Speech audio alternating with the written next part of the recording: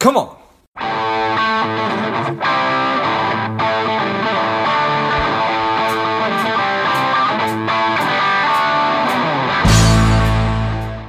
Hello, dear listener. Before we get into today's show, quick ask. If you find value in today's show or you've gotten value out of a previous show, please leave us a quick 5-star review. Be super grateful. Thanks a lot. The strong, the powerful John Scott has returned to Money Savage. Welcome back, John. Hey, great to be here, George.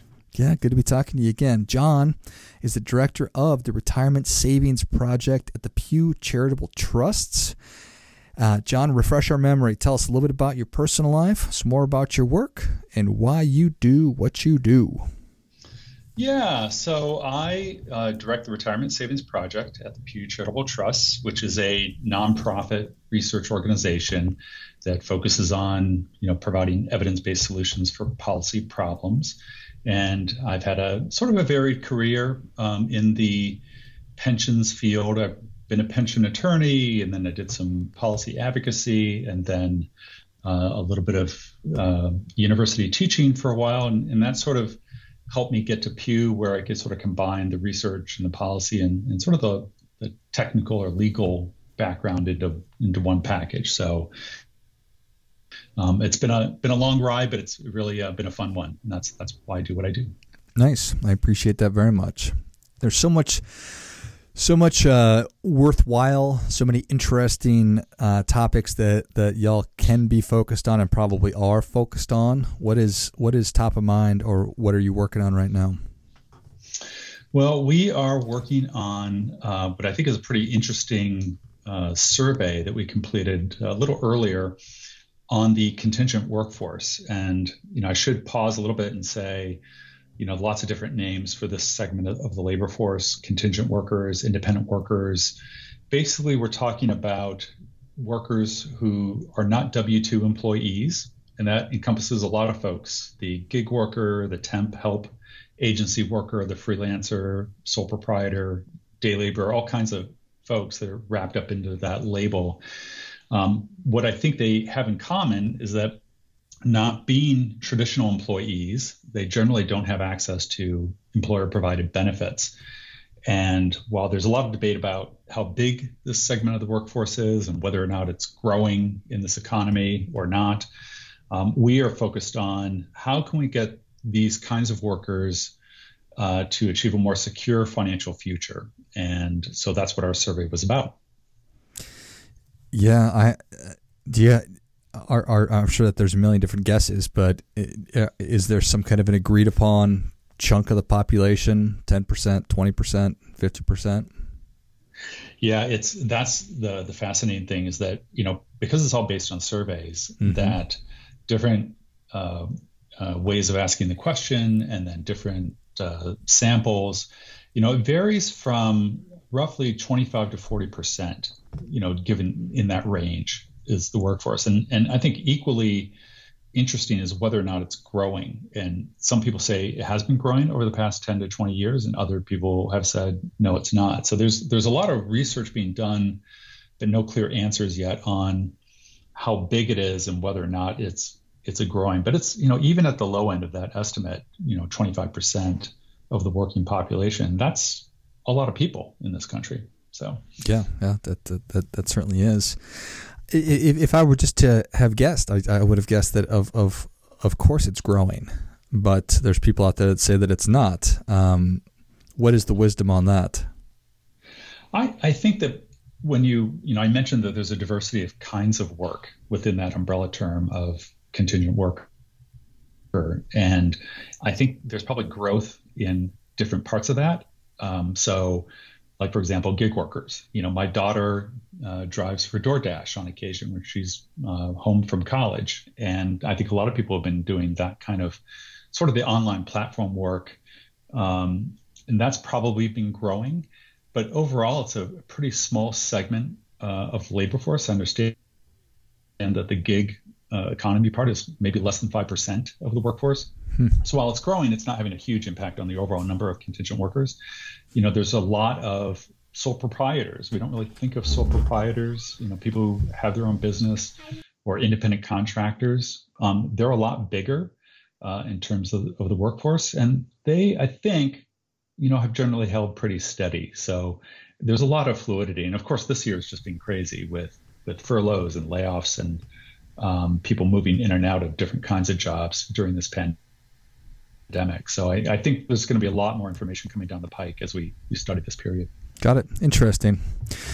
All right. So whatever that number is, one of the main challenges, or certainly a big challenge, is that they do not have access to traditional employee benefits like healthcare, whatever that, and many other things. But you're specifically focused on how can we potentially get them covered by some kind of retirement plan? Mm-hmm. Yeah, and I think the first step in that process is understanding who has access, what do they look like, and then what are, for those that either don't have access or even if they have access to a retirement plan, if they're not participating, and there are some of those, what's keeping people from saving for retirement? So as I mentioned, we did a survey earlier in 2020, and what was really interesting about the survey is, this sort of goes back to what does this contingent worker or workforce look like? We sort of created these categories of types of contingent workers. So about 25% of the sample just has one contingent job. Their only job is being in the contingent workforce. So that's about 25%. 38% have a traditional W-2 employee job, but they also have a contingent job, whether to supplement their income or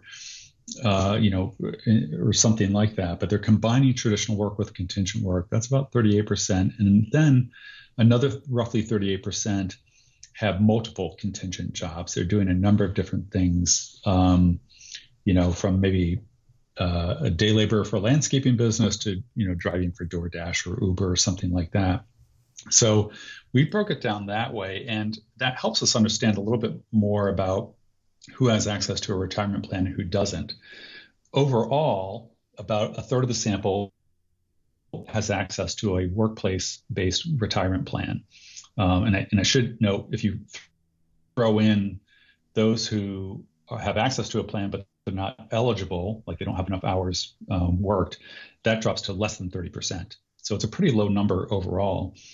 Those that do have access, because I think maybe a lot of people are thinking, well, who does have access if they're a contingent worker?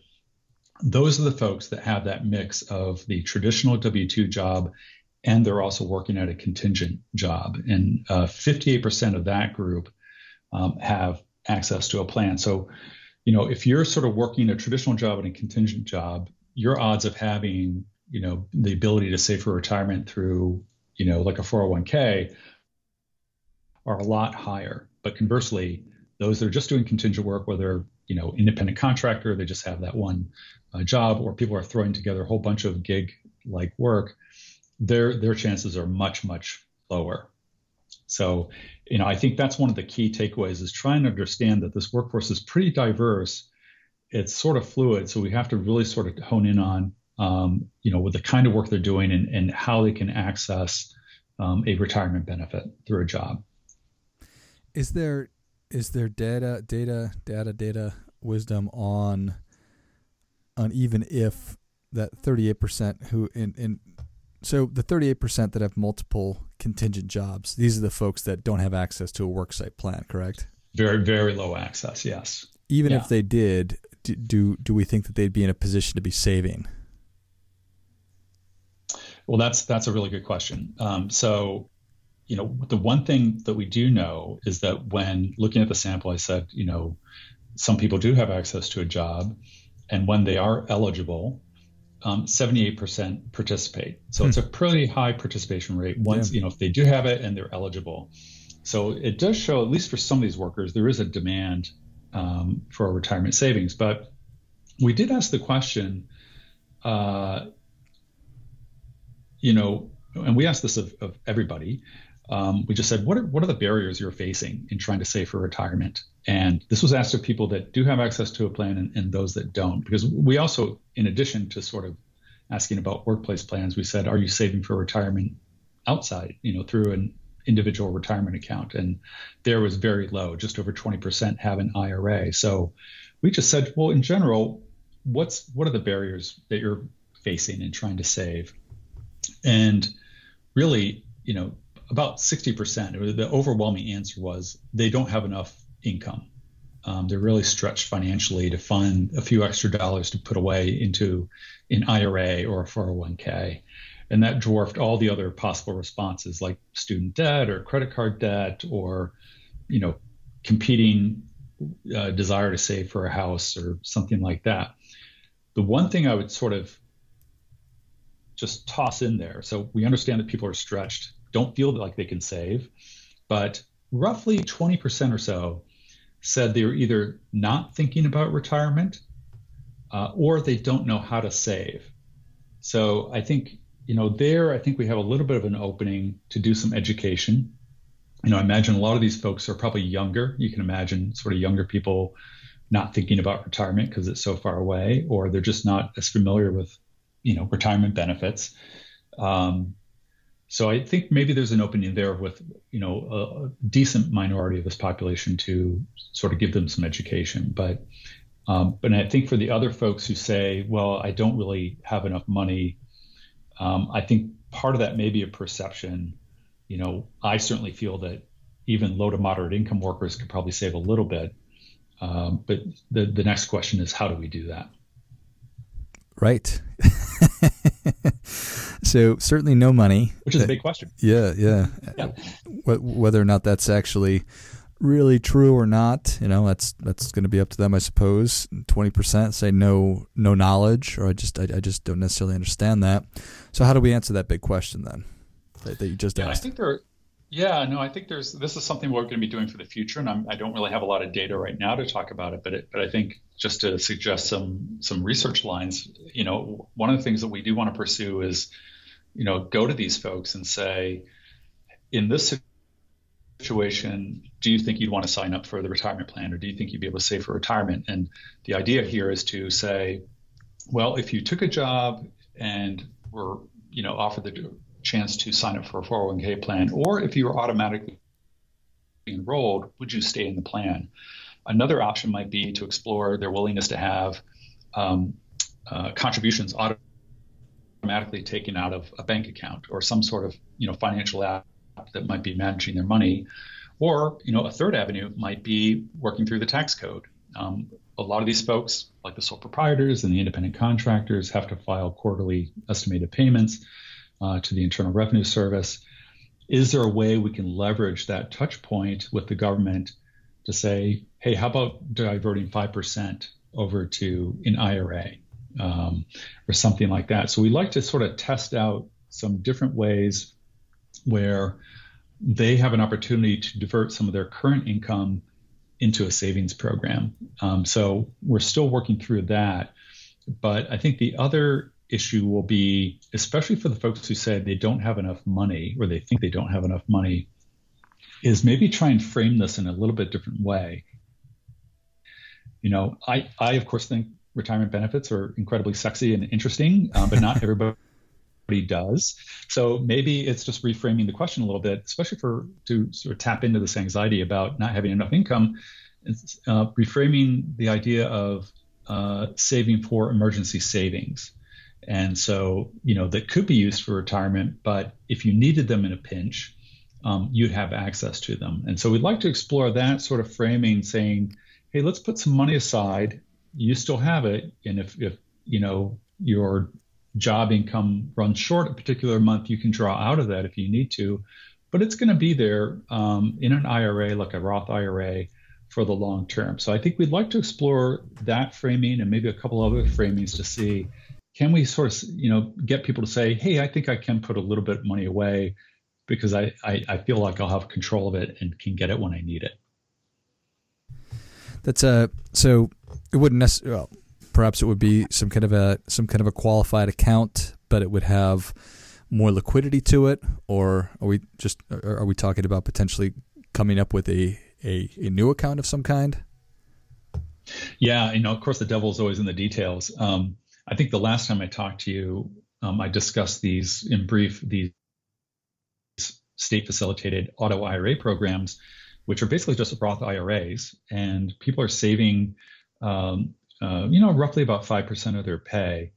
But typically the contributions go first into sort of a principal preservation fund, like a money market fund like that, which they can sort of, they don't lose any money. The principal is safe, and different states do it differently, but you might imagine, the first $1,000 goes into that, and then after that it spills over into a target date fund that mixes bonds and equities to get more of a return. But there in that model, you could apply offering something like that to this contingent workforce, saying, the first $1,000 is there safe for you if you really need it. Then after that, it's going to be invested for the long term. So I think there are a lot of details that we could probably, work through and think through that might be appealing. And I think that's the role of research here, is to really try and understand what are the pain points for people, when they give up money. We all feel some pain when we put money away or we spend money. We like to hold on to it. So how can we sort of reduce that pain level? And that's what we'd like to test in the future here at Pew. Yeah, I mean, this has certainly been a time where we're really questioning lots of big institutions like working from home or just remote work. We're questioning the Electoral College. We're questioning how we police. And I don't have an opinion on this necessarily one way or another, but certainly this is another one. And COVID's now been an opportunity for, well, I don't know if the term is opportunity, but it's shining a brighter light on the fact that there's so many of our fellow Americans who are at risk, and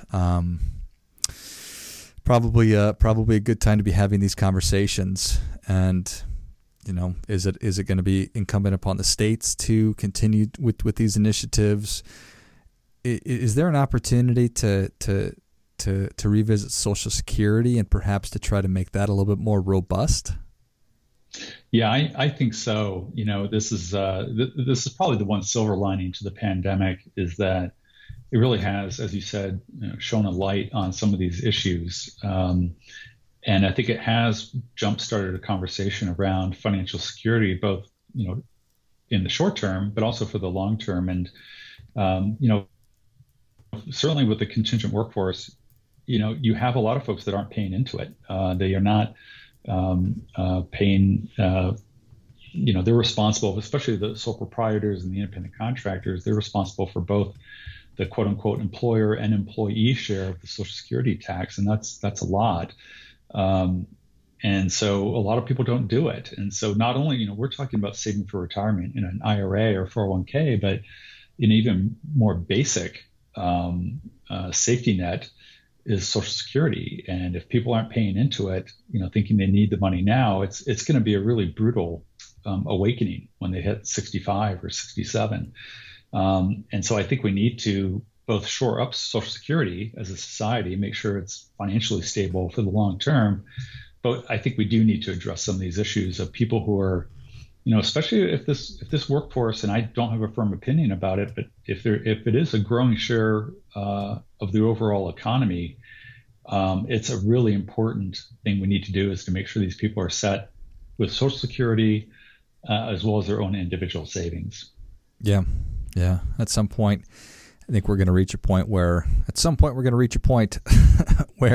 where there's going to be where people are going to be compelled to be saving for the long term. Otherwise, I guess the taxpayers are going to be left holding the bag for lots and lots and lots of people, especially as that percentage of contingent workers continues to grow. So, absolutely, that'll give us more stuff to talk about, John. I think we'll be talking about these issues for a while. I'm not going to go out of business. No, probably not. That's for sure.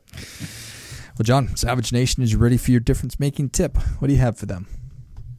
Well, I would imagine there are probably at least a few of your listeners who are independent contractors, sole proprietors, doing some gig work, and maybe they're part of this 60-some% that don't feel they can put money away for retirement. And I would say, try and take that extra step, take that 10 minutes to set up an IRA through a bank or some online financial service company that you work with, and do sort of a regular deduction from your bank account. It's something I do for my college savings plan for my kids. It comes out every month, and it works like clockwork. I don't have to worry about it.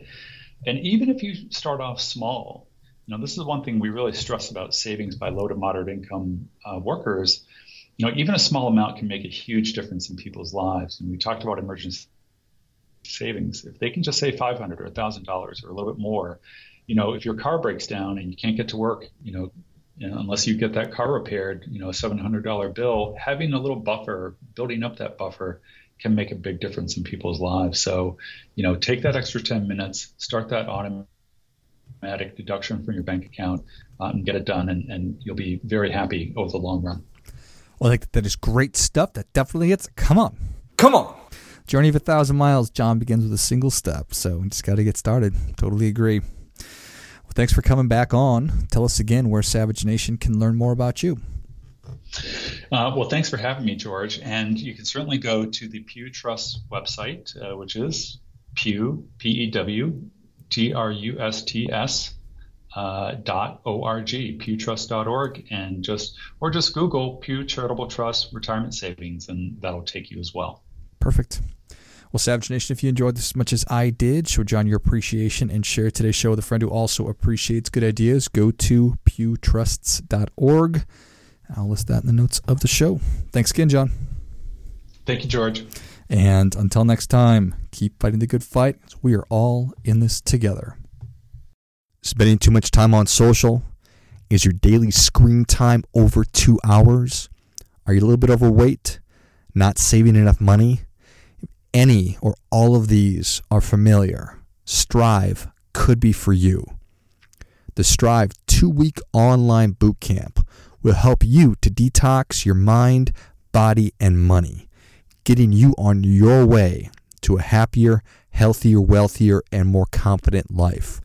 Go to strivedetox.com, strivedetox.com, and get your mind, body, and money right.